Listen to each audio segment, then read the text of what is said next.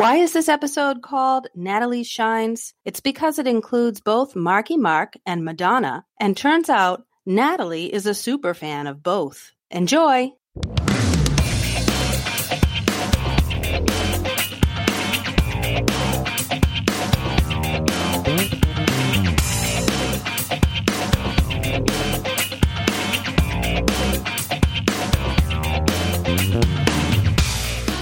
From the East Coast of these United States, as far from Melrose Avenue as two people can be without falling into the Atlantic Ocean, this is Growing Up in the Dog Pound. Props to Arsenio Hall with Jamie and Natalie.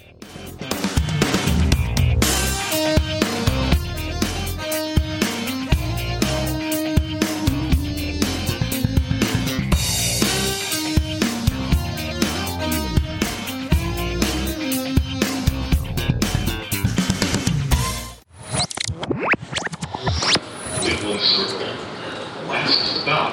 Thank you for taking the tea. Don't forget your belongings. Oh, last stop. No messages, please. Last stop. And just like that, we travel back in time to Boston College, 1988 to 1992. So, full disclosure, we are re-recording something tonight because our first attempt at it was a little problematic in terms of the tone. That's because we normally start with a funny story about BC, and our BC-related story this time around is not funny at all. So we just want to say that from the start. Although it is connected to one of the Arsenio episodes that we're going to talk about. It's actually an event that Marky Mark references in his song Wild Side. Yes. Yes, he does. And what he's talking about is an event that happened in 1989. So we were freshmen. And I'll just back up a little bit to tell everybody the history of this. There's a couple reasons why we're considering this a BC story. One is it happened in our freshman year in Boston. And another is that it involves a BC graduate. And this is Carol DeMady. She graduates from BC in 1981, and one of her professors says, "I've taught for 15 years at BC, and she is absolutely among the small group of most outstanding students I ever taught."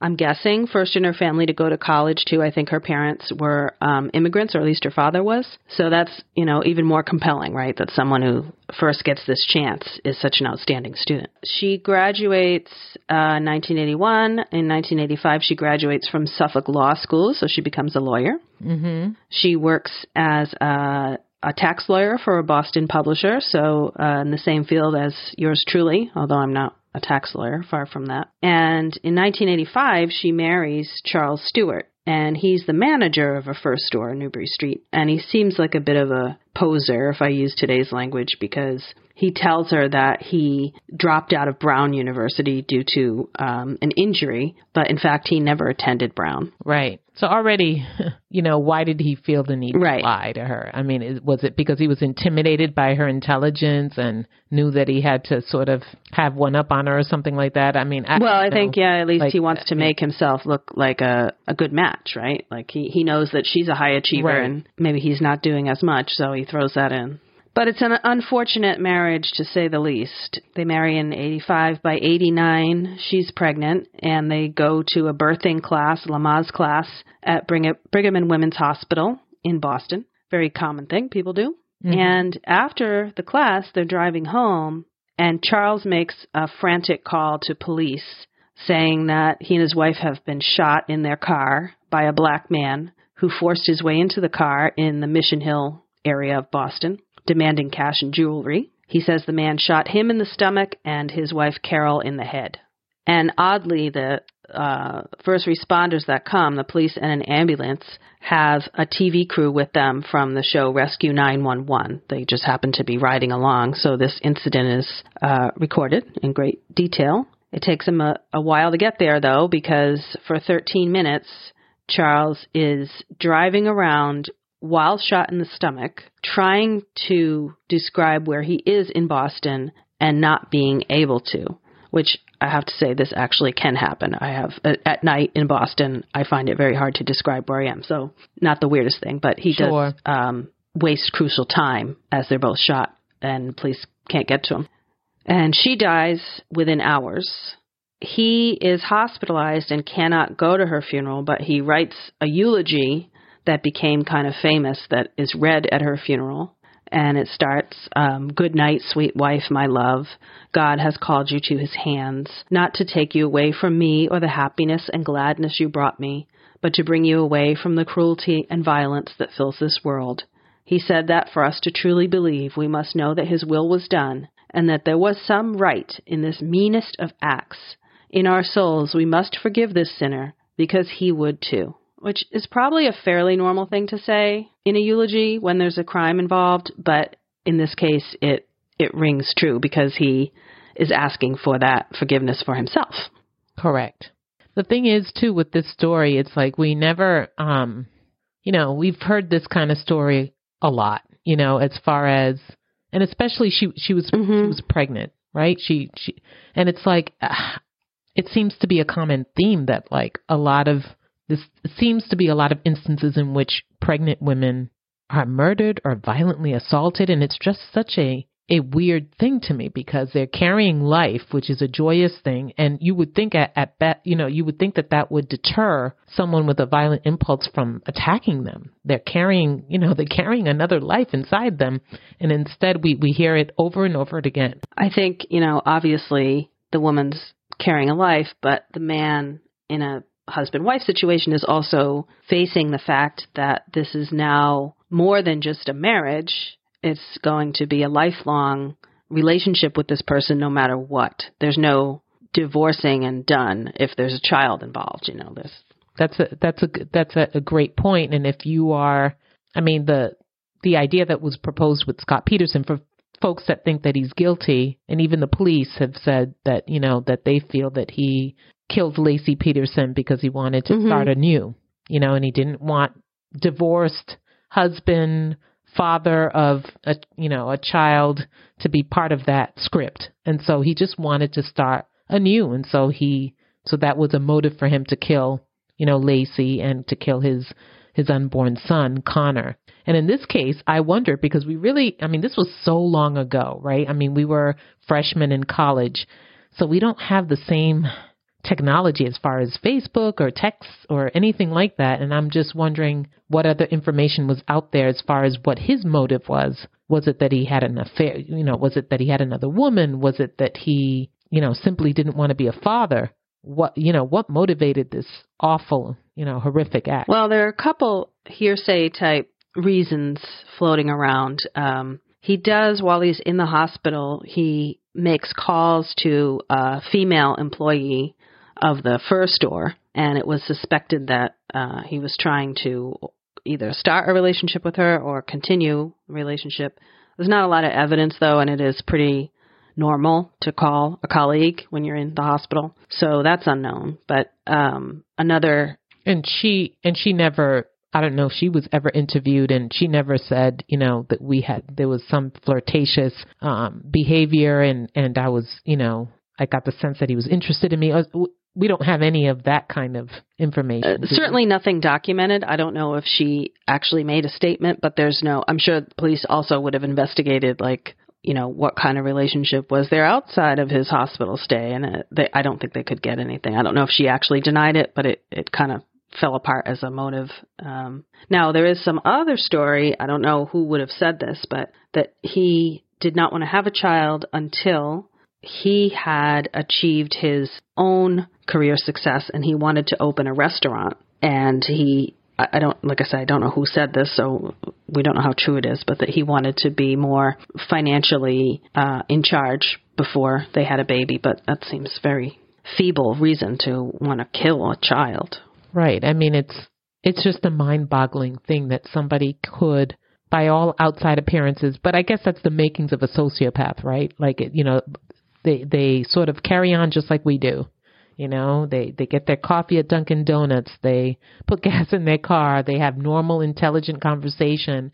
By all appearances, yeah, maybe even normal. They have an ambition of starting a restaurant. That could be a real thing. But right, and everything seems normal about them. You would never think that they could do something. Then all of a sudden, it's scary to think that you could have a sociopath in your circle or nearby, and just not know that person is capable of such cruelty. you know? Well, yeah, and an interesting thing about this circumstance, too, unlike Scott Peterson, is that their baby, who was a boy and they named Christopher, was delivered. He was 2 months premature, but he was delivered when Carol was in the hospital, and he lived for 17 days. So I don't know, not being a doctor, if that means anything, but it sounds to me as though he might have been viable. Like, you wonder if that had happened today. 2 months premature is not that uncommon for the baby to live. So I don't know, that today that baby might have lived. Might have, absolutely. You know, different times we have more, you know, advancements and medicine and all kinds of stuff. So, but it is just amazing to me that someone would go to those lengths instead of just saying, I'm going to get a divorce. I don't want to be married. I don't, you know, I guess that it's just amazing to me that label of being a divorcee, right, of being a, you know, a father before my time, that those things would weigh so heavily, and that somebody would think that it would be okay to take someone's life as a result of their selfish impulses or desires. It's just amazing to me that somebody would be so cruel. Yeah, and the psychopath aspect comes into play when you think of what's going to happen after. So let's say he successfully does this and he pins the crime on someone else and he's able to go on. So he's able to kill his wife and unborn son and just open a restaurant? Like, all's good? Like, it's hard to imagine that anybody could carry on after that, even if you had the initial anger, right? That you could conceive, like, oh yeah, in the future it'll be great. I'll get past this and I'll start on my path. Right. It's just a sad story, but then there's also the racial tension. Right. I mean, and what that it's super sad already. But the reason that Marky Mark includes it in his song is not just that it was a husband killing a wife and son. It's that Boston went crazy after this. There were calls to reinstate the death penalty just for this crime. That's crazy. And what I didn't know at the time, because it probably was not reported, is that in the Mission Hill area, the police activity was intense. There's a guy quoted in a Washington Post report who says that the first few days after the crime, African-American men were lined up on street corners with their pants pulled down as officers searched their trousers and underwear for drugs, guns, or any excuse to arrest them. 2 weeks later, a group of African-American men, 30 men, young to middle-aged, were lying on the ground, stripped naked, their arms handcuffed behind their backs. Groups of women were gathering around the handcuffed group to protest what the police were doing as they continued to round up and haul away more men. Right. And there was a lot more freedom back then to just do that. I think there would be a lot of hesitation to act this way now. But certainly, you know, that is humiliating behavior. It's a violation, I think, of their civil, you know, rights. What right do you have to make me, you know, pull down my pants and to search me? What grounds, you know, what right do you have to do that? I mean, this would be like probably a law. What grounds and what good does it even do? Like, let's say I'm not obviously not suggesting that this is a good strategy, but let's say you, strong arm these 30 men and you strip search them and you find that one of them has a gun. So what? It doesn't mean he did anything. Like, you can have a legal gun, like, or even he has drugs. Maybe he's doing something illegal. It doesn't really correlate to the crime that was committed. It's just, I could almost see more if you knew, like, the person who did this had a tattoo and we're going to look for that tattoo on everyone, you know. No, bad idea, but at least it would correlate to the crime. Right. And it was just a way to intimidate the entire neighborhood and to force somebody to talk, you know, and it's completely, you know, it's a complete violation, you know. I mean, I would hate imagine if that happened here in the town of Salem and all of a sudden they're like stopping everybody and, you know, and subjecting them to some, you know, humiliating behavior. You know, you can't do that. You've got to have, you know, some kind of, you know, rightful cause to like want to talk to me or search me, you know. So it's just amazing that happened in the way that it did. But it was also different times. And I think, you know, I'd like to think that there's been progress, although, you know, we've had, you know, a lot of racially motivated incidents over the years. But I mean, I think things are different now. I don't think it would go down quite in the same way as it did back then. This strategy of stop and frisk, that's what it was called, was, I won't say common, but was kind of allowed in certain situations. It was considered called for in certain extreme situations for police work at the time, but it's not anymore that I know of. And Mayor Bloomberg of New York actually apologized for having used it early in his tenure. Yeah, I mean, it's happening to certain groups, right? So it's not happening in a suburban neighborhood, that is mostly, inhabited by white citizens. It's happening to Black folk or it could happen to Latino folk. And so, these are things that, we as a society, we've got to improve upon. And I think we have, but there's still more work to be done. Well, and I have to say at the time I was very confused because I did not hear any of that activity that was going on, whether it was on the news and I missed it or it wasn't reported because, the police were kind of ashamed of what they were doing. I don't know, but that part I did remember. I mean, I think for me, I had to see it in detail to really get the importance of it. So at the time, what I thought was, all right, so this guy is shot himself. It's reasonable for the police to conclude that he was a victim of a carjacking. It's not obvious that he did it. And he says it was a Black man. So they're searching a neighborhood where there are Black men, like around the area. So to me, right. I was like, okay, Charles Stewart is a racist, but how are the police racist in this situation? And that's because I didn't grasp the extent of the stop and frisk situation that was going on. I didn't hear those details or I wasn't listening closely enough.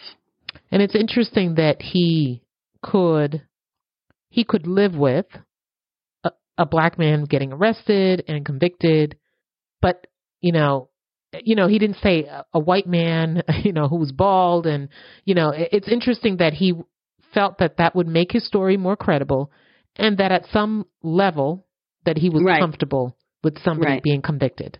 Yeah, he comes very close. He comes very close to getting away with it. Although he is behaving a little suspiciously. When he gets out of the hospital in December, he immediately goes out and pays cash for a new car.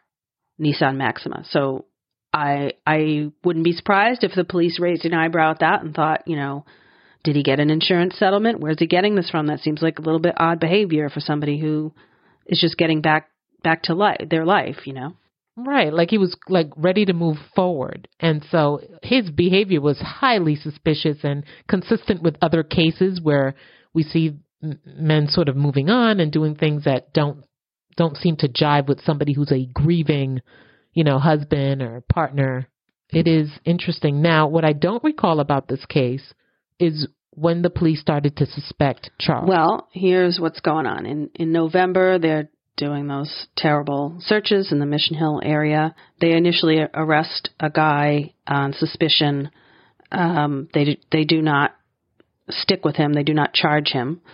They move on to another man called Willie Bennett, and they present him to Charles in a lineup. You know how they do with the group of men, and the victim is asked to identify the person that attacked them. And in fact, Charles identified, God knows how, Willie Bennett in the lineup. So the police had their suspect. They put him in a lineup, and Charles fingers him. I don't know how he picked the right guy. He picked the guy the police thought, but he does. And that's late December 1989, and after Christmas, and then, boy, do things happen fast. January 3rd, Charles' brother Matthew tells the police that Charles is the real murderer, and that Matthew was an accomplice after the fact. He says that Charles told him that he was committing an insurance fraud. He did not tell him that he was, according to Matthew, that he was going to kill his wife, and he has his brother dispose of some valuables, like Carol's purse and jewelry, maybe. Has him get rid of those so that it appears they've actually been robbed. Yeah. Wow. So Matthew. That's the thing, like,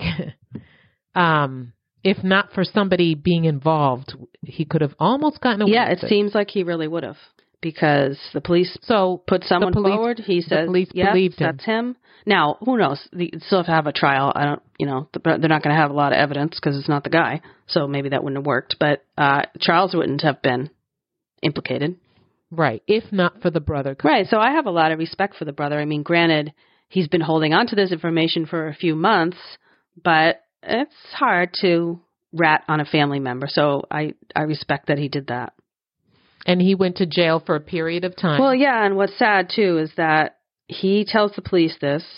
The police make it public, probably to scare Charles or, provoke some reaction from Charles. And when they make it public, Carol's father collapses from a heart attack.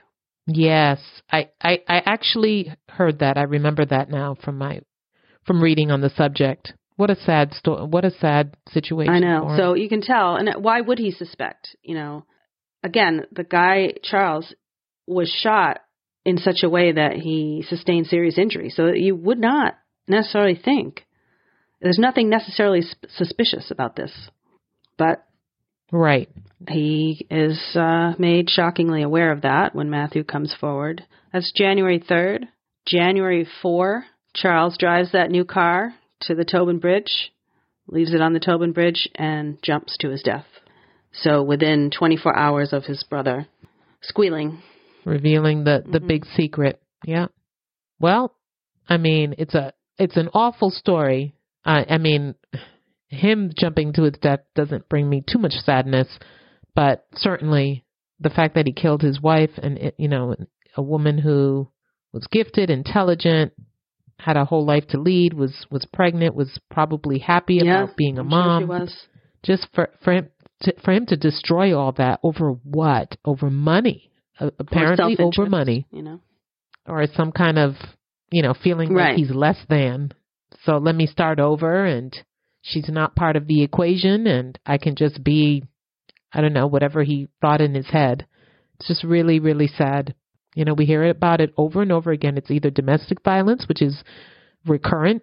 There's a recurrent pattern of verbal and physical abuse, or there could just be these kind of instances where, certain men with sociopathic tendencies decide that they're going to just erase their life, erase their partner from this earth, and it's how does this happen? As a society, how does it get to this level? But there is a good part of the story.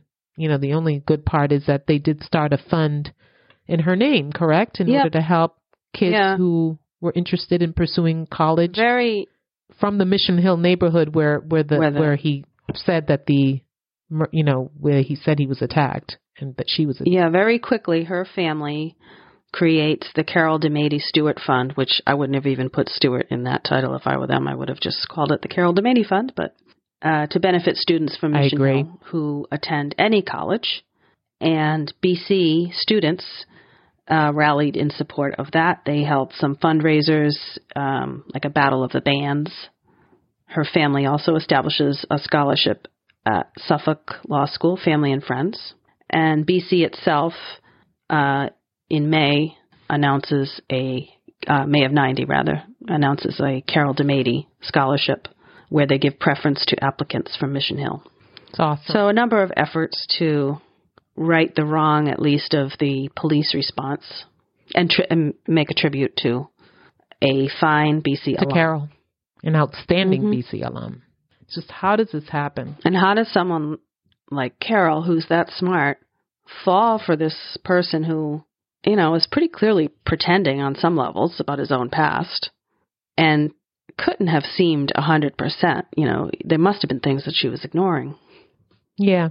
I think that if we're just skimming the surface and if he's just out and about at a party, it's hard to figure out that he's a sociopath. But if you're living with somebody day in and day out and, you're sleeping right beside them and you know exactly what they do and they don't do, how is it that you would not see something that would be disturbing to you or make you question, But I'm not going to blame the victim. Definitely Sounds like I'm kind of judging her a little bit here, and I don't want to. No, love is blind, but that's the part. Love is blind. We have a hard time accepting. And the thing is, just like a lot of people, you want to see the best in everybody, and you don't, if they appear to be a certain way, you don't think that they could be capable of such cruelty. A sad footnote, you mentioned the brother did plead guilty to obstruction of justice and insurance fraud. I guess there was some insurance fraud, probably to do with, the money he had to buy that new car, but it wasn't large. It wasn't a large, provable component anyway. It was, there was speculation about massive life insurance, but it just didn't seem to be there. So he pled guilty. So it was so he did all of this for a small amount. Well, if you consider, though, that, I mean, it's not a better motive, but what is a good motive? If his real motive was more so, I don't want a child now, I want to achieve my dreams first, then that's different, you know. It's just amazing that this is somebody who intellectually can figure things out, and it's like in their mind they did this deductive reasoning that it had to be this way, that they're going to have to die, and it's just amazing to me that basically two people have to die, the wife and the baby, and then he ruins the life of his brother as well, because he goes to jail for 5 years, and in 2011 he was found dead in a homeless shelter. You have to believe that this tragedy, you know, stunted his development. I don't know how old he was at the time, but these are pretty young people, so he could have been early 20s. So we just wanted to pay tribute to Carol DeMady, alum of BC, who was related in some small way, some sad way, to an Arsenio episode, but certainly she's not too far from what we knew in our experience. A young woman, first in her family perhaps to attend college and achieving and starting out in her life and, you know, becoming a working woman when that was just kind of a new thing, and then was victim to a terrible scheme. Yeah, it's awful, and all we can say is, what can we learn from it? What can we learn as a society? How do we spot these kind of signs? How can we educate the public about this issue? You know, which is violence against women. It's just, you know, it's rampant. It happens all the time. Yeah, it's the reason why now. I don't know. You've probably noticed this. Whenever you go to the doctor, what's the question they ask you? Do you feel safe at home? I don't know. You know what? I don't think they've ever asked me that. They've asked me that with Jay there. I was like, well, he's right here. So even if I didn't feel safe, I don't think I'm going to say something right now. But I mean, the domestic violence is prevalent, and I don't want to digress to that, but it all kind of ties in. Just the yeah. I mean, if someone had asked her that, maybe she didn't feel safe at home. You know, who knows? Yeah, I mean, we don't know. That's the thing. And women are not, you know, this involves a whole community, friends and family. And if it's your husband, you want him to be seen in the best light. So a lot of women are probably not as comfortable just, you know, revealing that. Well, that's why I think it's kind of good to say, all is not well. They're not asking you. Maybe you look more in control than me. I don't know. But I think it's good that they ask me so frequently, because if that were the case, one of those times might be the time that I wanted to say it. You know what I mean? Like, if you just ask someone once, it might be the wrong moment. But maybe something happened the day before that makes you really want to tell someone. Right. As long as there's awareness, there's links, there's resources, at least, you know, it's there. If the person who's in an abusive relationship or an unsafe relationship needs to reach out, they know where to go. When they're ready. Exactly. You know.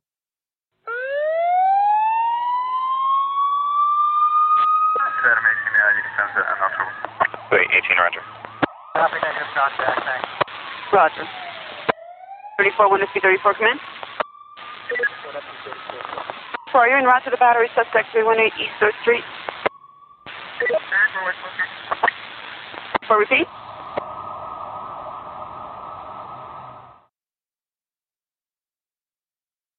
All right, so we're talking about the episode of Arsenio from December 91 that contains Marky Mark, Cindy Crawford, and Kevin Pollak. And first off, Marky Mark, what did you want to say about him? Marky Mark, well, I liked the performance. I think he looked adorable. I mean, I've always had a little bit of a crush on Marky Mark. He's one of Mark Wahlberg now.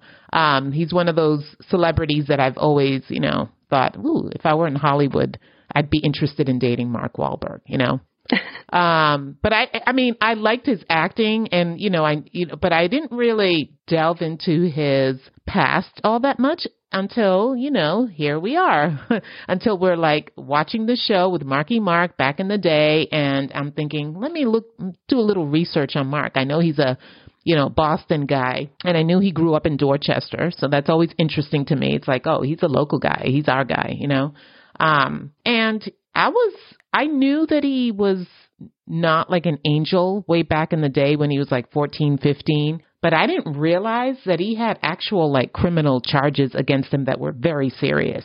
I think he actually went to jail. Yeah, he I think was very lucky as far as jail time, because he assaulted a guy so badly that he was actually charged with attempted murder. Wow. And he pleaded guilty to a lesser charge. They sentenced him to 2 years, and he ended up only serving 45 days of the time. At the time, he was only 16. So that's probably why he, things worked out a little bit better for him. But he is interesting, and before that, when he was about 15, he was charged with some kind of civil lawsuit or something because he and a bunch of other people were like, saying these racial slurs against a group of fourth graders. These were black, young kids, and he was calling them really derogatory names, and they were throwing rocks. And so he's had quite a past there. I believe that he definitely feels bad about it. He has said so publicly. And so I'm willing to say, hey, he evolved from that. He learned from that. He realizes that he, can't be a racist. And I don't believe nowadays, I don't believe now he is.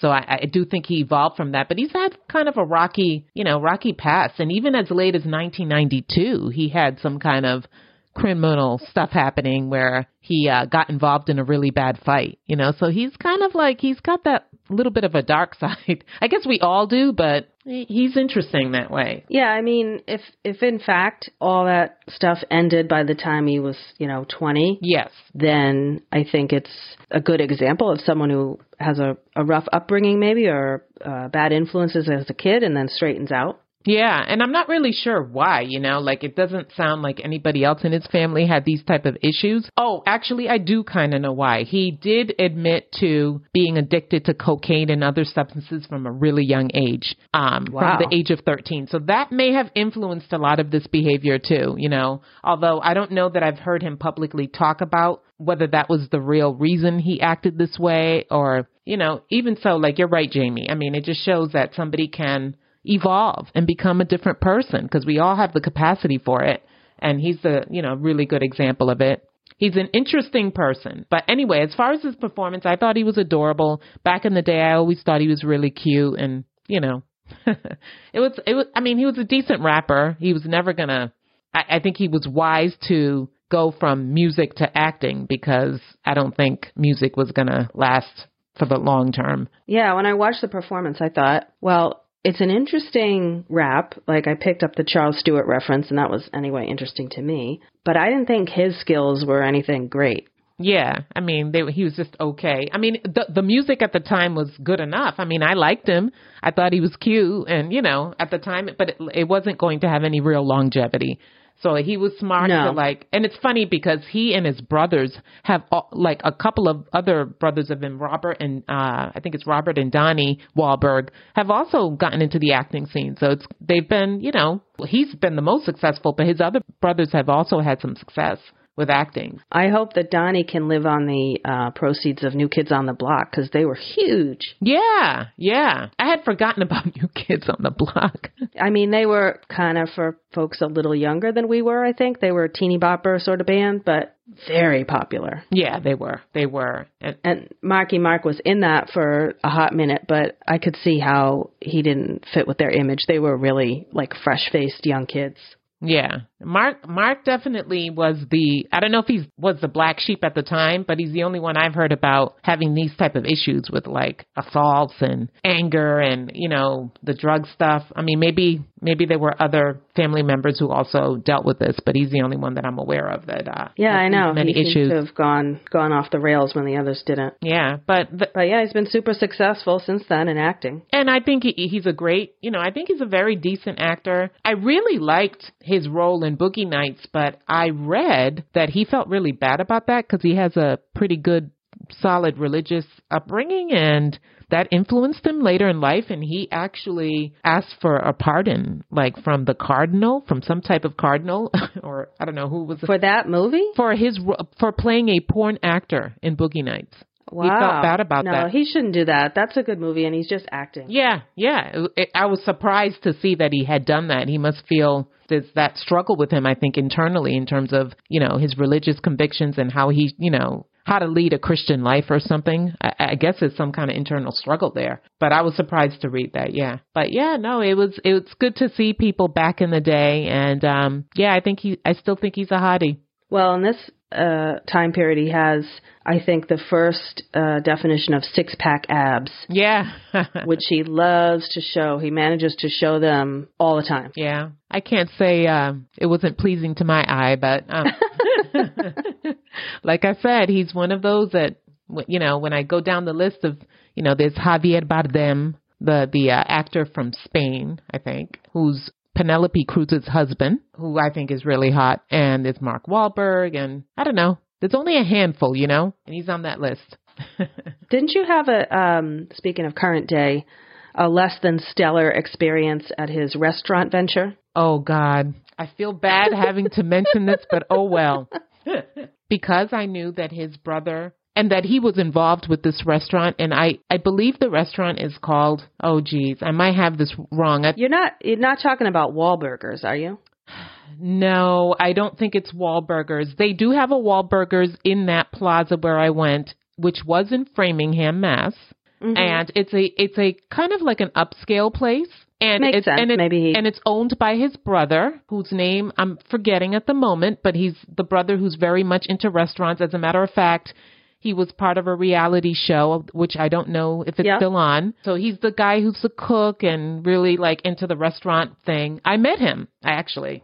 We went there and, the appetizers were great. But when we got to the main course, Wilmer did not like it, and I wasn't overly thrilled with it either. It was, risotto and duck. And I thought, I wanted to be different. And I thought, this, the way that it was, the description really kind of drew me in. But unfortunately, my palate didn't really appreciate the dish too much. I'll just say Natalie Rios didn't really like it. Maybe somebody else would have. But I felt bad because, he came around. He's a really nice guy. He walks around and stuff and asks people like, how do you like your dinner? And I said that I really enjoyed my dinner, and Wilmer, I lied. And Wilmer didn't say anything. And I wonder if, I think I was lucky that I even got to meet him. I think that because of the buzz with the reality shows, he probably doesn't make too many appearances anymore. You mean the brother, right? The brother, not Marky Mark. Yeah. Correct. I think his name is Paul. Yes, I think that's right. But even though, they've got a bit of fame going on, so I don't know that he would be out. No, I agree. I agree. He might be. It's not like people are going to, chase him down at the mall or something like that. So he might be out there, but it was kind of a unique experience to have him come out. And I'm and I knew exactly who he was because I had seen him on TV. And I just said, yeah, no, it's good. So I take it your poor dining experience did not influence your crush on Marky Mark. It didn't, no. It never will, really. I think he's very attractive, Different strokes for different folks, I guess. I've always had something. I'm sure I'm not alone in my... No, you're not. He definitely has energy that's attractive. Yeah. I guess I like the bad boy thing. Yeah. So also on this episode, we have Cindy Crawford. Yeah. Who had just gotten married. Yeah. That was an interesting interview. What did you think of it? Well, it's really, because again, we have the crystal ball thing, right? So we know what's going to happen. We know that Cindy Crawford was recently married to Richard Gere. She seemed really, happy. She said it was like a spontaneous thing that they had already, that they had been talking about marriage for years and that she had been ready for a while now for the big marriage step and that he was somewhat, reluctant. She actually, if I remember correctly, I think she said he caved in, which kind of surprised me. And so, and then, I don't know, it just kind of made me a little sad because she was like, we were happy to do it. It wasn't a big thing. We got married quickly in Las Vegas, and then we went to Denny's afterwards, like no big deal. And, and she thought like this is a solid relationship, and she had no idea that, the relationship was going to only last 4 years. And I wonder what was behind, their separation. Like, I wonder what it was. And it's interesting because he's much older than she is. He's like 16 years older than her. And yet... Yeah, I was wondering that because she today still looks awesome and he looks a little older. Yeah. Oh, yeah. He was significantly older, and she was so beautiful and seems like a smart, nice, balanced girl. Like, why couldn't you make that work? So yeah, and why did she have to pressure you? I don't know. I felt like don't pressure somebody, even if it's Richard Gere. Like, you're better than that. You don't have to force him to do this. You're Cindy Crawford. You can have any man you want, but I understand that's not what it's about. And she felt a real connection with him. But he's an interesting cat. I mean, I guess it's hard for some men to, no matter how beautiful their woman is, it's just hard for them to, settle down. Because for her to say it that way, it's like he caved. Like, that doesn't sound like he was. I wouldn't want to describe it that way. Doesn't sound like the way I want to describe my wedding. I would be somewhat embarrassed to say like, not somewhat. I would be embarrassed to say like my husband caved in, like he didn't want to marry me. Like, I don't know. I wouldn't want to say it. Yeah, and it wasn't nice for her because he didn't have a ring. She said she made rings out of tinfoil. Right. It's like, come on. And you have money. She had been sick that week, and, I don't know. I just felt like that's not how that should go. No, poor thing. She's a really smart kid. She did seem very, what can I say, put together, and it reminded me that she did that House of Style on MTV and was very good at hosting those short clips, and not all models would be great at that. No, but I think she does other business ventures afterwards, although right now it's not coming to... I mean, I've seen her do other stuff like infomercials for different products and things like that, so I'm sure she's been really wise about her business ventures. But I do know that she was a valedictorian in high school. She was she was the valedictorian in high school, and she got like a scholarship to study chemical engineering, but decided to stick with modeling and with, the entertainment industry. So this is one smart lady for sure. Talk about the complete package. Richard Gere blew it. I know. It's like, what were you looking for, Right. But I think that I don't know if he's still married now, but he's had after they got divorced in, like, I think it was 1995 or something, he, I think, got married 2 more times or something, I believe. So. And she got married and is still married. And is still married, which doesn't surprise me. She looks like, hey, I just want to be married. I'm a nice girl. I want to have kids, Maybe it was the kid thing. Maybe he didn't want to have kids. Could be, where he's older. Yeah, exactly. Another guest on this episode is Kevin Pollak, who I was surprised was in A Few Good Men. First of all, can I just say, this is pardon my ignorance here, I only know him from A Few Good Men. When he came out with his naval cup, like, there's the guy from A Few Good Men. I didn't realize he was such a talented comedian, and I was glad that he did that little comedy routine there for a few minutes so I could really appreciate all the different impersonations that he does. He's really talented. But I didn't know him before. I mean, that's it. That's the only association I have is A Few Good Men. Oh, I think that was a kind of a weird casting because I only knew him as a comedian, and then he's in this blockbuster movie. I know. I'm not sure what else he was in. I mean, he's perfectly capable, but seems like in my mind, more of a comedian in terms of his career. How funny. Like, it's like, wow, what I didn't know. And you can see that he's really talented. And when he said, I'm not used to this cut, I'm like, boo-boo, that's the cut that you want to have. Because it looks so nice because the cut, I guess they showed a little clip of him with his other hair.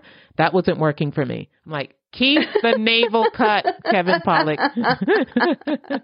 I'm like, he looks handsome that way, nice and clean. I'm like, so. Yeah, I agree. And you know what was interesting about his stand-up, too? He has an interview and then he does stand-up, which I guess I understand because they want to make sure that he can get in this plug for A Few Good Men, so they do that first. And then he does some stand-up. And that routine was funny. Unlike all of the other comics that we see on Arsenio, his comedy translated. It did. And he seemed really comfortable comfortable. Like, you can tell he's a pro. Yeah. You know, I was like, this guy, like, and I don't know if it was like planned, like that he was going to get up and do it, because it looked natural. Like, hey, do you want to just, but I'm sure it was planned. I'm sure he was like, hey, you know, I'm going to ask you to get up and do a few, you know, do a little comedy. I'm sure he must have known. But I would say it would be planned as a possibility. So I think on these shows, they never know if they're going to run over or under. Right. So they say, you know, depending how everything else goes, other acts, you know, play out and how much time they take up. Yeah. I enjoyed watching him, and it was funny again to see, not funny, but like interesting to see him describe the movie and to know that it's going to be such a big hit. I mean, honestly, like, if you didn't know Kevin Pollak from anything else, you would, I mean, it's hard to not recognize him from that movie. Natalie's major at Boston College was psychology. It comes in handy during our next episode. But I was unaware that she also minored in Madonna studies. Up next, check out her encyclopedic knowledge. I mean, is there anything else, anything greater than Madonna? Is there?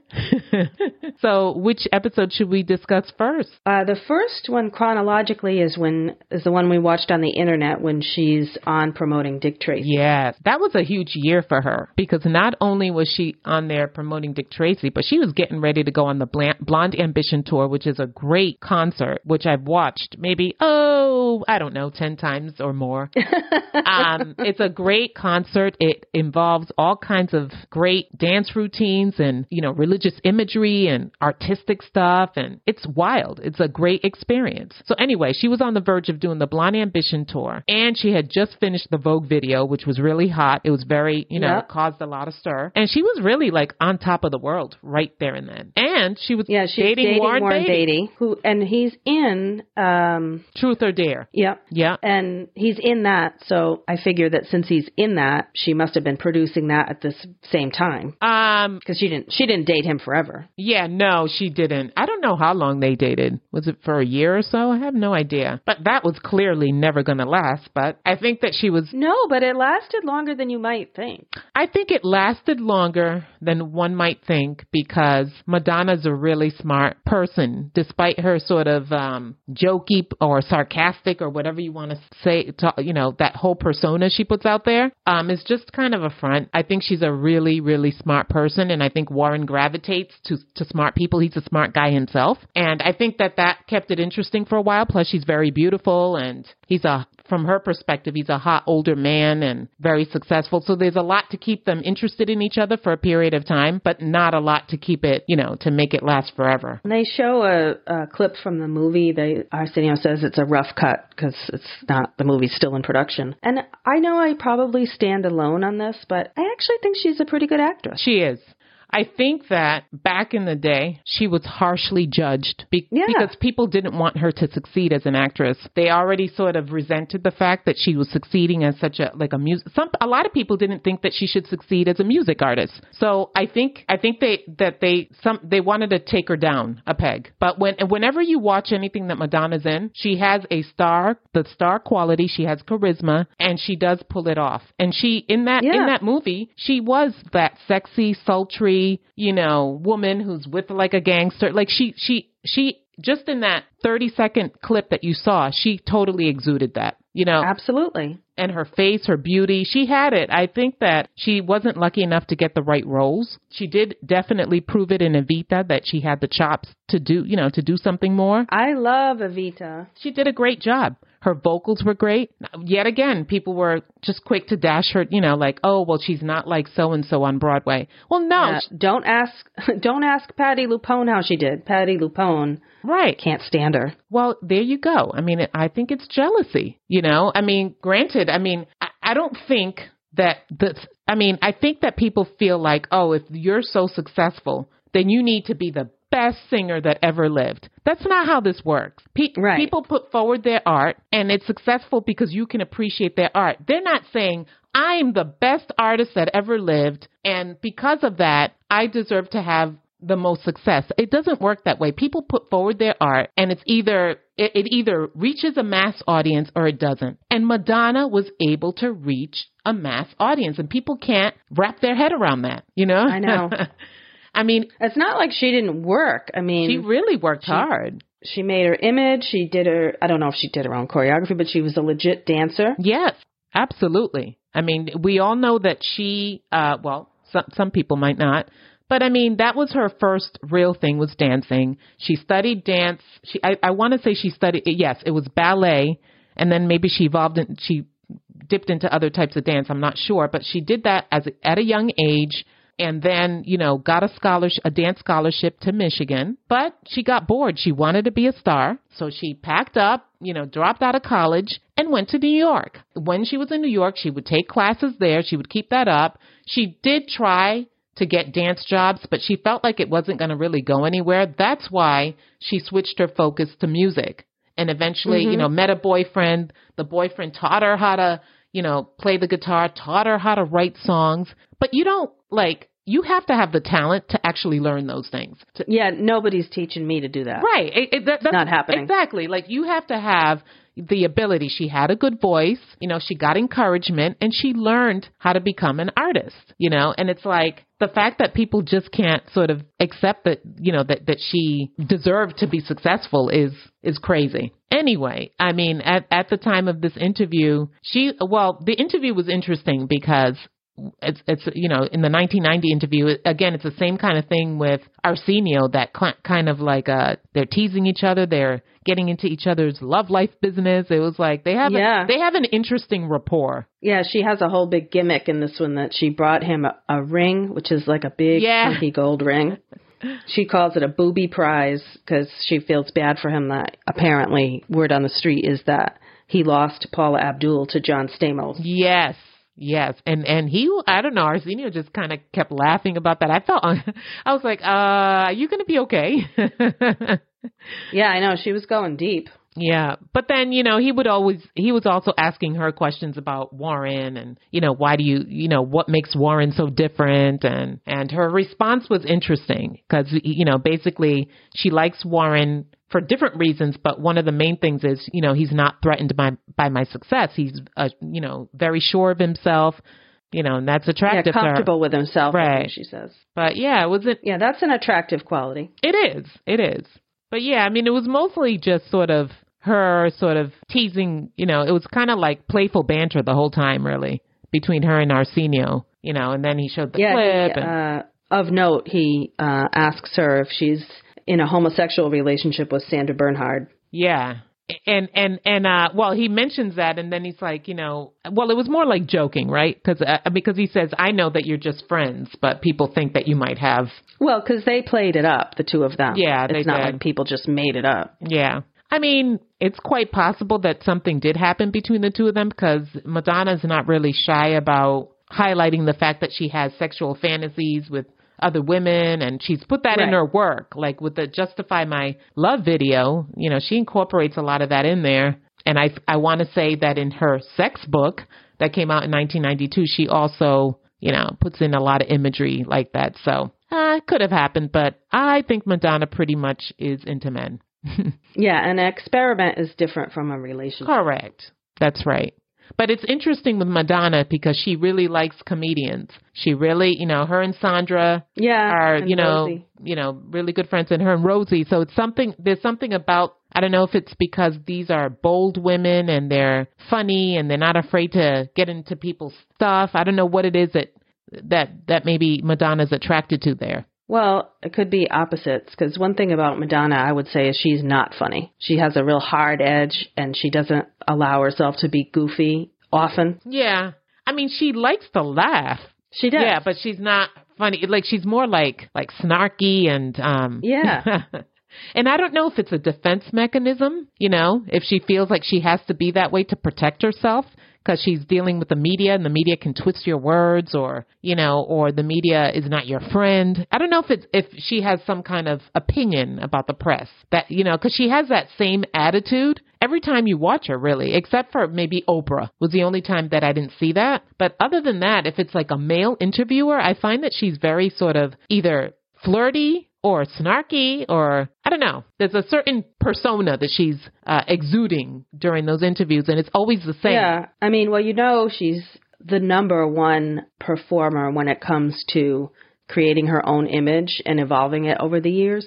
So I had the feeling that, this was the image she was going to put out there. Correct. And she stuck to it. Yeah, I think she feels like this works. Like I want to be different. I want to be sort of like, not provoke people, but make people feel like, I don't know, like I'm different from basically that she's different from the norm. That's what she wants. And that she's sexy and that she's bold and she's not afraid to say what somebody else wouldn't say, Right. Just another small thing I noted is that color aside, she's rocking my hairstyle from 1990, which is a short curly bob. Yep. It looked great. I know. I remember your hairdo from back then. I loved it. Yeah. You would always really kind of like play with the blonde stuff too. Like I did that too, but not this much. This was, in my opinion, a little too yellow. Yes. Oh, definitely. I mean, it looks great on her and everything, but it is, she played around a lot with that yellow. And I think that was just of the time too. I don't think she was the only one with that color. No. And again, it's kind of like her shocking people. Sometimes like it's yellow and sometimes it's, black hair. It's like, right. She keeps evolving. She keeps becoming something else in order to keep people interested. And she's the master at that. She is. What did you think? How would you compare the way she is alone versus the way she is when she's with Rosie a couple years later? When she was with Rosie, I felt like her focus was more on, I don't know, it was a little different. I felt like her focus was not on her and on what she needed, it was more so on her relationship with Rosie, like her being out there and joking. And I don't know, it felt like she was just at a friend's house or something. It didn't feel like she was there to even promote a movie. That's what I felt. Yeah. Both of them were kind of, informal, but clearly they were there to promote the movie. But I felt like she wanted to show them what her relationship with Rosie was like, and then, engender or inspire enough interest in the movie based on the relationship she has with Rosie. I don't know. It was weird. Yeah, we should say the movie is A League of Their Own, which I love. I love that movie. I think it is a beautiful movie. It has comedy, drama, great lines. Oh, it's just, I love Tom Hanks' character in there. A lot of the characters are really, really good. And it's Penny Marshall, the late Penny Marshall, is one of her best movies. If people don't know, this is actually where Tom Hanks says, "There's no crying in baseball." Yes. Yes. Yeah. Great lines, heartfelt movie. It's like, it has everything in it, really. It was a brilliantly done movie, and women's empowerment, everything is wrapped up into one. So, and I thought that Madonna's performance in that was fine. She was good. Oh, yeah. Rosie was also good. She was. Yeah, they both were. And so, yeah, I mean, the second interview with Rosie was, what made me uncomfortable during that interview with Rosie, and I don't know what was going on there, but did you catch that Rosie was not out yet? I know. And Arsenio asked her 2 questions, like, hey, like, what do you look for in a guy? And, and are you, I think he may have asked her if she was seeing someone, but he said like a man, and I'm like, we all know that Rosie is lesbian. I know. Although I will say there was one point where I thought it was just awkward, but then another point, I'm pretty sure she knew what he was driving at, because he asked her what she's looking for in a man, and it's all a setup to bring out Madonna's father. Yes, exactly. So she probably knows he's not really asking her those questions. He's just leading up to this father. So she kind of like, let me just bear through that because I know what's coming afterwards. Right. Yeah, I think you're right. And whenever Madonna's dad came out, her face completely changed. It was like she was back to being a little girl again. Like she was like, Dad, like she was like, now I have to be someone else, now I can't, say the things that I was saying before, or I don't know. I could just immediately see that. I know what you're talking about. I didn't know if it was real. I thought maybe she was putting on that persona. Like, here's how I look in front of my dad. And she was kind of nervously fidgeting and stuff. It seemed like maybe a little too much. It's interesting because I thought differently, and I'll tell you why. First, I identify with Madonna because Madonna, although I doubt that her father was as strict as my dad, But she always said that, she came from a pretty strict upbringing. So maybe that's what caused her to be kind of rebellious. And it was, Catholic upbringing. And so, and she went to Catholic schools, during her early years. So I always felt like, because of that, I feel like there's a big level of respect there. Just like I have that, maybe I'm projecting my stuff onto Madonna, but I'm thinking, oh, she feels what I feel, like that struggle. Like we're not like really religious, but we grew up in this, a certain culture, and we have respect for it, and we don't want to disappoint anybody. And because the minute that he sat down, the minute that her father sat down, and she's like, now I can't be bad. And I totally understood that, because the way that I am, probably not that I'm doing weird stuff all the time, but the way I am out in the world is not the same as how I would be in front of Dad. I'm not going to swear in front of Dad. I'm not going to, so there's an element. Let's just say I felt she was exaggerating that. Like, I think it's really there. And I understand that she works the media with an image. So she took that little kernel of, oh, my dad's here, and blew it up. Yeah. No, I want to say that I thought differently about that. Now, normally with her, it's all about, I feel like everything is premeditated, like how I'm going to act and how I'm going to be. And, I do feel that with her. And, but not in that moment. I could see her face, like the color in her face changed, like, Dad, like she was legitimately surprised, so I do think that was a little bit different, and I was happy to see him. And it was interesting because Arsenio was like, she's a really nice girl, he was telling the dad, but when she's out here in public, she acts different. And I believe that's the case, that behind the scenes with her friends, she's different, and that she feels that she needs to put on this protective persona for whatever reason. Yeah, Rosie said that a couple times too, that, you want everyone to think that you're tough, but you're really not. Right. And I think, a lot of the times Madonna has said that the reason that she was so ambitious and that she sought fame and that she was relentless in her pursuit of it was because her mom died when she was little, and that she always felt like she needed to reclaim what she lost. And that was part of it. I don't know if that's true or not. I think it probably is.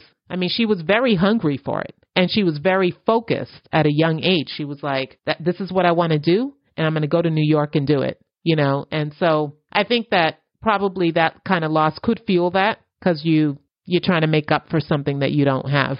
Yeah, she and Rosie say right away that's why, one reason why they became friends is that they both lost their mothers at a young age. Right. And I believe that's a true thing, that it's not like a played up thing that they're saying. And I don't know if they're friends today, but they were certainly friends they were close for a while. I don't know if they still are. I think they're still friendly. Yeah. I don't know about BFFs. Right. They definitely seemed like real friends in this clip. Yeah, definitely. Although I still prefer Natalie as my best friend, not Madonna. She seems a little mean, a little hard to take. Yeah. Even if it's an image. Well, it's interesting. Michael Jackson is the only person I've heard. Oh, maybe other people have said stuff, but Michael Jackson revealed that Madonna, that he had trouble with Madonna. And even though, remember that he and Madonna famously went to I think some awards show together and caused a stir because people were like, ooh. Yeah, I remember that. So, so they had some kind of, friendship for a bit, but Michael Jackson did say, Madonna is not a nice person, and so I don't know. I think a lot of things are true. I think that she is probably tough because she wants, probably in her work life, she's tough and has been mean. And I think she can also be really nice and generous and, like adopting kids and probably giving to charities and doing this. I think two things. I think she has both things in her. I guess we're all complex in that way. But right. I think that she can be mean, but I think that she can also be pretty nice. So yeah, Arsenio takes the chance. I forget what insult she throws his way, but he says something like, "Why are you being so mean? That's why Vanilla Ice left you." I know. And she was just like, "Ooh."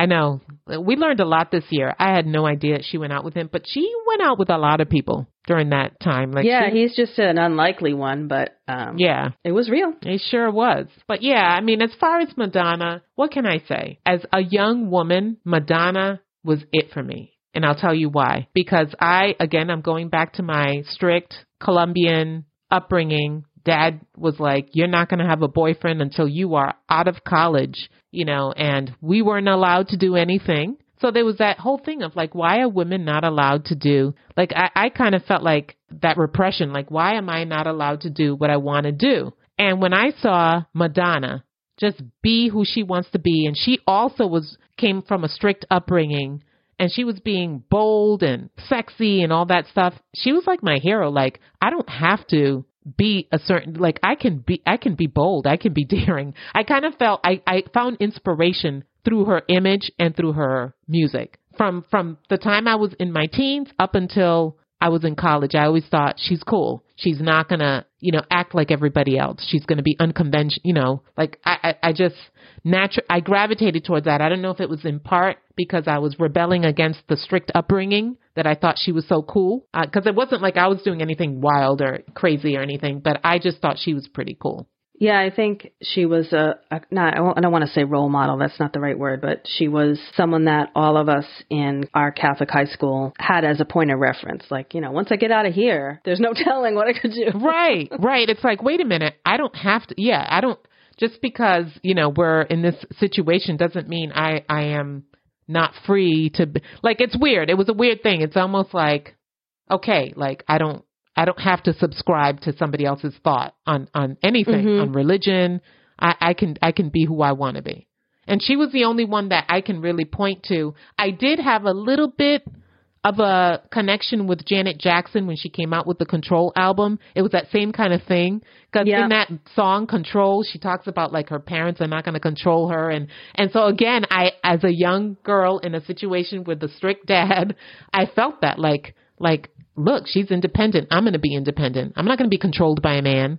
So, and I also had that feeling like when I get older, I'm not going to be controlled by a man, Yeah, that was a good learning. And I will say we didn't go to the strictest of Catholic schools, but to some extent, that's just how you perceive yourself as a teenager, right? It's like, I'm being held back by the man. Yes, I felt like I was, or that I needed to subscribe to a certain thought, or I needed to accept that this is the way I have to live my life because the Bible says this, or I don't know. I felt a lot of that. So there was a time even where I rejected it all. And then as I got older, I saw different, it was a different process. But for that time period, I was pretty, I made my mom crazy with some of the comments I made. There was a time where I hate to say this, but I threw out a Bible because oh, that's a weird thing. Yeah. To do. And you're like Sinead O'Connor. I was, but I don't even remember that. But Cindy and Lucy actually reminded me pretty recently that I threw away a Bible and that Mom cried. Because she was like, oh my God, she's like, this woman's going to live like some kind of crazy life without God. Because I was thinking, like, because I remember in class challenging like Sister Shirley or challenging people like with questions, like, how do we know this is true? And how do we, I wasn't really bad, but I was a kind of a pain. And I was, and I made my mom cry and stuff. And I feel bad because I don't think the same way anymore, and I definitely believe in God, and I see the value of the biblical stories and all that stuff, and I'm a different person, but I think I was going through my rebellious period, and Madonna was part of that. I have a quick story about Madonna and Catholic school, and it's actually a little bit of a different take on yours. So I didn't always go to Catholic school. I went to public school up through the 8th grade, and my junior high public school was a little bit rough. Like there were some bullies. So it was a big switch for me to go to Bayview. It was in a lot of ways, it was like a kinder, gentler school. Yeah. Like, I don't remember a bully. So that was different. Yeah, that's true. And, and I hate it. It was kind of it's a convoluted thing. Or I should say it's a complex thing. It's like I loved, like it was a paradox really, because you had nuns telling us you can be whatever you can want to be. You if you study, you can be powerful. You can, like they were teaching us this message of like women's empowerment and getting educated. It was very much a feminist message, right? But yet their role in the church is like somewhat not subservient, but it's weird that they were influenced us in the way that they did, given their own roles in the church. So one of my first classes was drama class, which I had no business being in because I've never been, unlike you, I've never been any kind of I wish I had dramatic success. You know what? I did take drama. So I'm in this class and it's in a basement, I remember, and Sister Charlene gives out a clipboard this first day, and she says, okay, girls, I'd like you to write down on this paper if you've ever taken any kind of dance, because I want to see what I'm working with, right? Oh. And I was thinking, based on my... I'm thinking, wait, hold on, it's drama. How come you would have to dance? Well, I don't know, but this is what she wanted. So I was thinking, I just came from this school, public school, where if you admitted that you took dance, you'd probably get beaten up. So I thought, no chance I'm writing down that I took ballet. Like, sorry, sister, but no, I'll be keeping that to myself, Oh, that's funny. But the clipboard's coming around and I'm seeing all the girls writing down stuff. And by the time it gets to me, I see that girls are writing down that they took tap, disco, all kinds of stuff. So I said, all right, well, this is a whole new world. I'm not going to get beat up, so I'll write down what I really did. Oh, that's funny. Oh, my gosh. And then Sister Charlene reads the clipboard, everybody's notes, and I won't say the person's real name. Let me think of a fake name. I'll say Donna. Okay. She says, oh, Donna, I see that you've taken a lot. This person had taken disco and all this stuff. And Donna says, oh, yeah, I learned the whole routine to Madonna's Borderline. You want to see it? And she jumps up and, sings and dances straight through the whole routine. No. Yeah. Sings and dances the whole routine. No. Yeah, not good. But but why would, if you're going to do that, it should be damn good. If you're going to sing the whole thing. Well, this is the thing. When I say it was a kinder atmosphere, Donna was not beat up after class. And I felt like, all right, so we can just do whatever. This is good. Oh, we're going to have to talk about that offline. I want to know exactly who we're talking about here. Wow. You definitely, I think you could probably almost guess who that person was. I have an idea, but I don't know if I'm I don't know if I'm right. Oh my God, that's funny.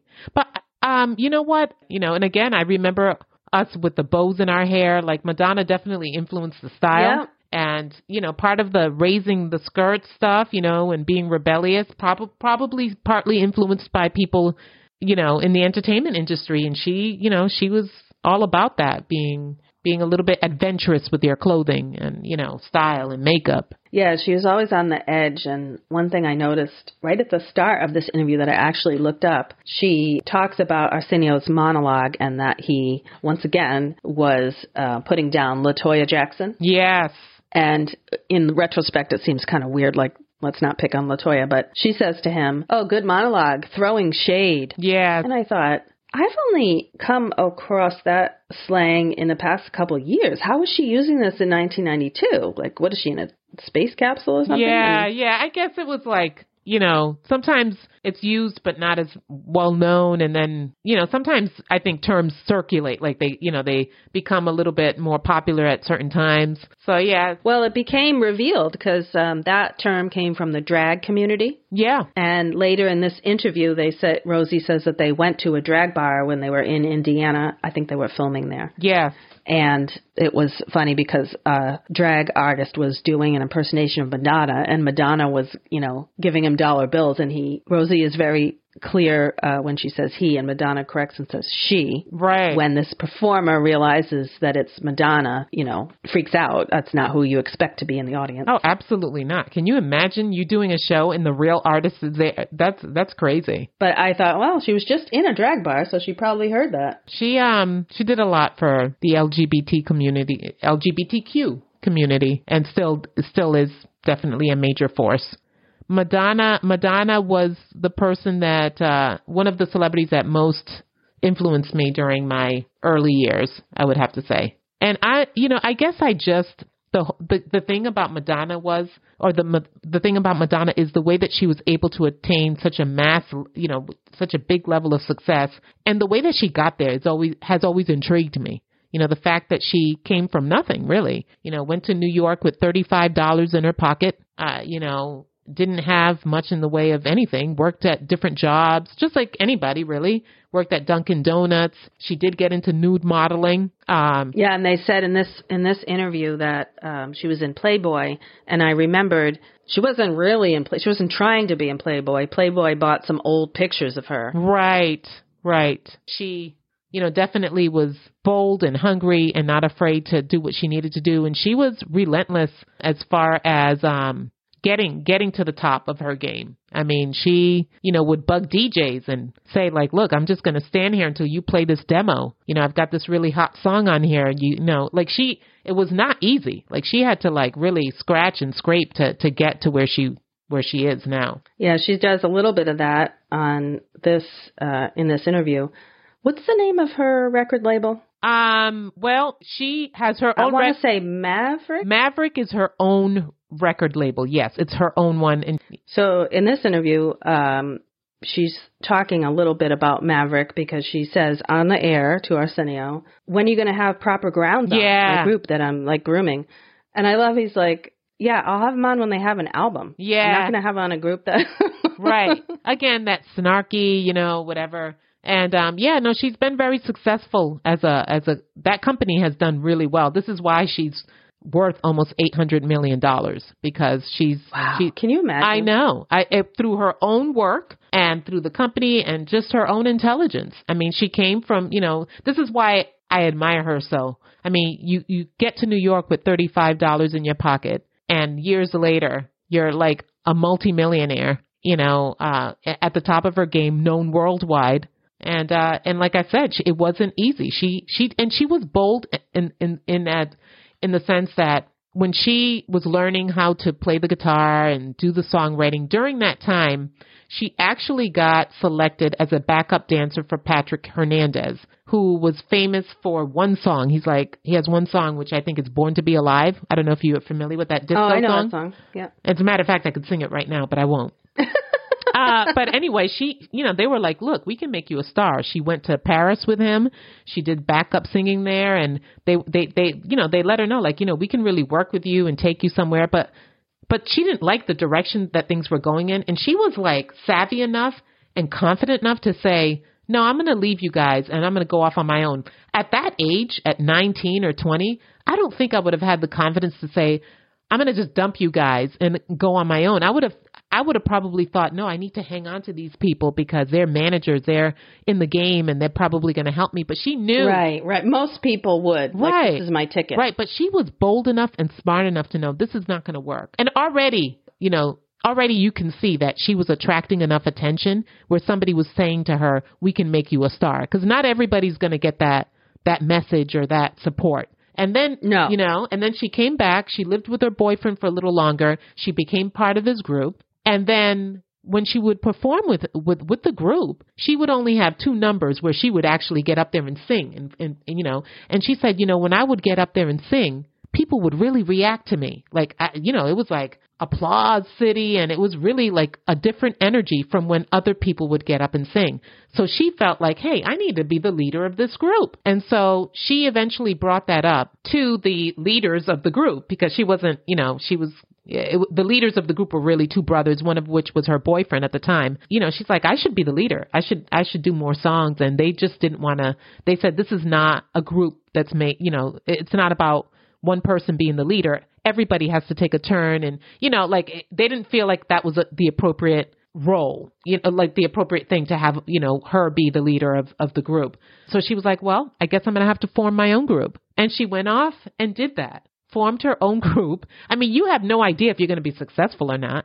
She formed her own group and she was eventually able to get gigs, and she, through diligence, was able to get a well-known manager to listen to her tape. But she basically forced this tape down this woman's throat. It was like constant. Like, this guy lived in the same building where the guy that worked with this woman lived in the same building as she did. So she was like, please, give her this tape. And she just wouldn't let up. And finally, he, just to get her off his back, he was like, fine. She'll go and check out your performance at this place. And the woman went there, and right away she was like, I'm going to sign you. But it's like all of the different things that she had to do to get there. And then once she was signed with this woman, she worked with her for a period of time. And then, was like, what? I don't like the direction this is going. And she went and she cut that tie off also and was on her own. And then the end of the story is she was able to get a record deal with Sire Records because she convinced this DJ to play her Everybody song, the well-known Everybody. Oh, yeah. She convinced that DJ to play it, and the Sire Records the Sire Records executive was like, this girl's a star. We're going to sign her. And that's where Do you remember oh, go ahead. Oh, no, go ahead. Go ahead. Do you remember the famous story when she was on American Bandstand? Oh, yes, I do. So Dick Clark says to her, what do you hope will happen, in the rest of your professional life? What's your dreams? What's left? Do you remember what she says? I want to rule the world. Yeah, to rule the world. And she did it. And doesn't hesitate. No other language around it, just straight up to rule the world. And I love that Dick Clark in interviews had said, look, people think she's a one-hit wonder. They're wrong. And yet they were really wrong, because she was smart enough to really, she's got her finger on the pulse of things, and she's very, from before she was a star, she was able to really hone in on what was going to work for her and what was not. That's why she was able to cut off ties with the Patrick Hernandez people, and then she cut off ties with Camille Barboni, who was her first manager and a well-known manager, because she knew, these people are not working for me. For her to have that instinct at such a young age, and really... And confident. Yeah, it's absolutely amazing. So I think she was born to be a star. And, maybe somebody might argue that she doesn't have the best voice in the world, or she's not the best dancer, but she does sing well, and she does dance well, Yeah.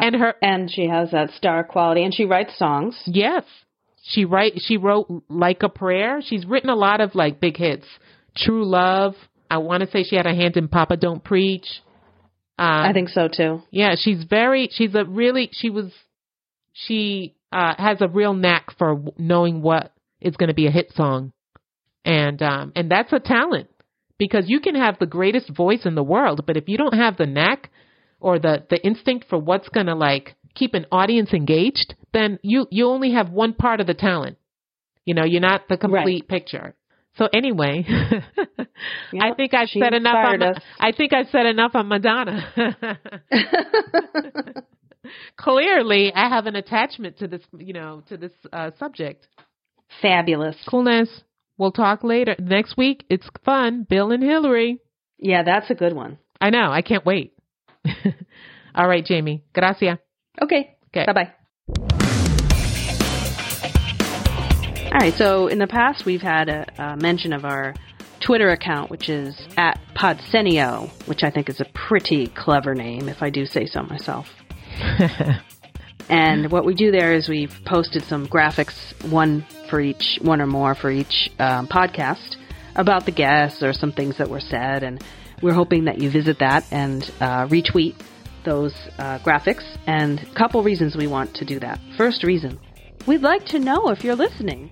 We have some stats, and we know we've got listeners in places like Zimbabwe and Poland and all kinds of cool places. And if you'd like to just show us that you're listening, it'd be great to see some retweets on there. And, I don't know how you feel, Natalie, but I'm thinking that if we get evidence that some folks are listening, I might be able to talk you into doing a second season. Maybe. I know that would motivate me as a podcast listener. If I find one I like, I always want more. So yeah, absolutely. That's one reason. Let's keep it coming. Zimbabwe. That wouldn't have crossed my mind that somebody in Zimbabwe would be listening. Thank you, listener. I know. Too bad it's not Zamunda, right? Yeah. Coming to America. But the other reason is a non-selfish reason. We think that Arsenio could be in the running to replace Ellen. And not too long ago, there was a hashtag going around, #replacements for Ellen. So if you have enjoyed our podcast, if you feel like Arsenio deserves that chance, we're going to encourage you to retweet with that hashtag replacements for Ellen. You might even tweet at The Ellen Show or at Arsenio, just to let them know what you're trying to do. And we would feel like we really accomplished something if you did that. That would be so awesome. And never mind, if Arsenio listens to us, I think that would be it. Forget it. That would be almost like a little mini dream come true. It would. So help two girls out, will you? I mean, we don't ask much. We put a lot of love and care into this. We found the recording of the Green Line train on freesound.org. Thank you to Craig Hagan. This concludes our broadcast day. Good night, and God bless America.